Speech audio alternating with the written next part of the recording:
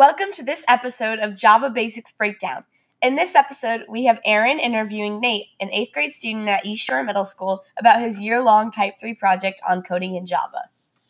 Let's jump right into the first question. So Nate, what exactly was your project about this year? This year, our enrichment changed to a Type 3 style project, meaning that we picked a topic that interests us and then researched about it. Then, at the end, we are creating a final product for our intended audiences.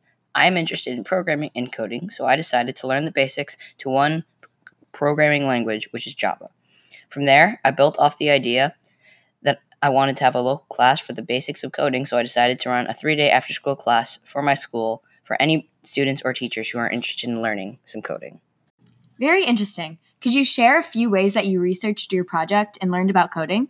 At the start of my project, I was having difficulty finding resources, and especially free ones. I ended up deciding it was worth the money to pay for a few cheap online courses that had some discounts available and tried them out, finding which ones were best.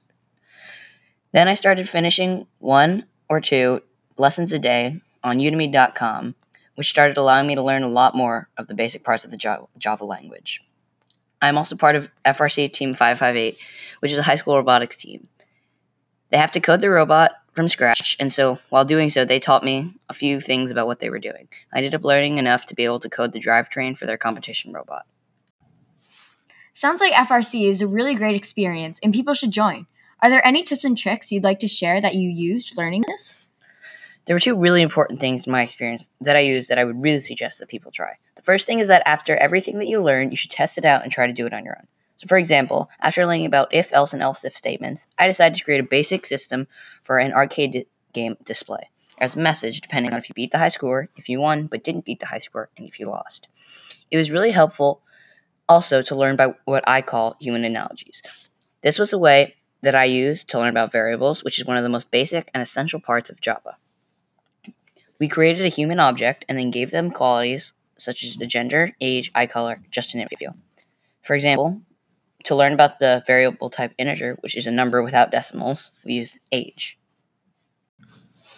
Final question for the episode. Can you give us some details about your upcoming class? Yes, so I'm running a class for the basic coding in Java.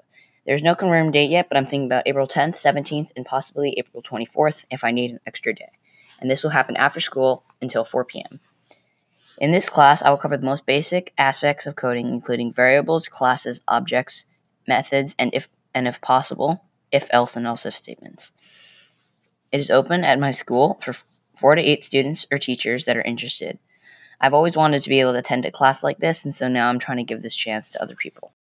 That sounds great, Nate. Thanks for having me on this episode of Java Basics Breakdown.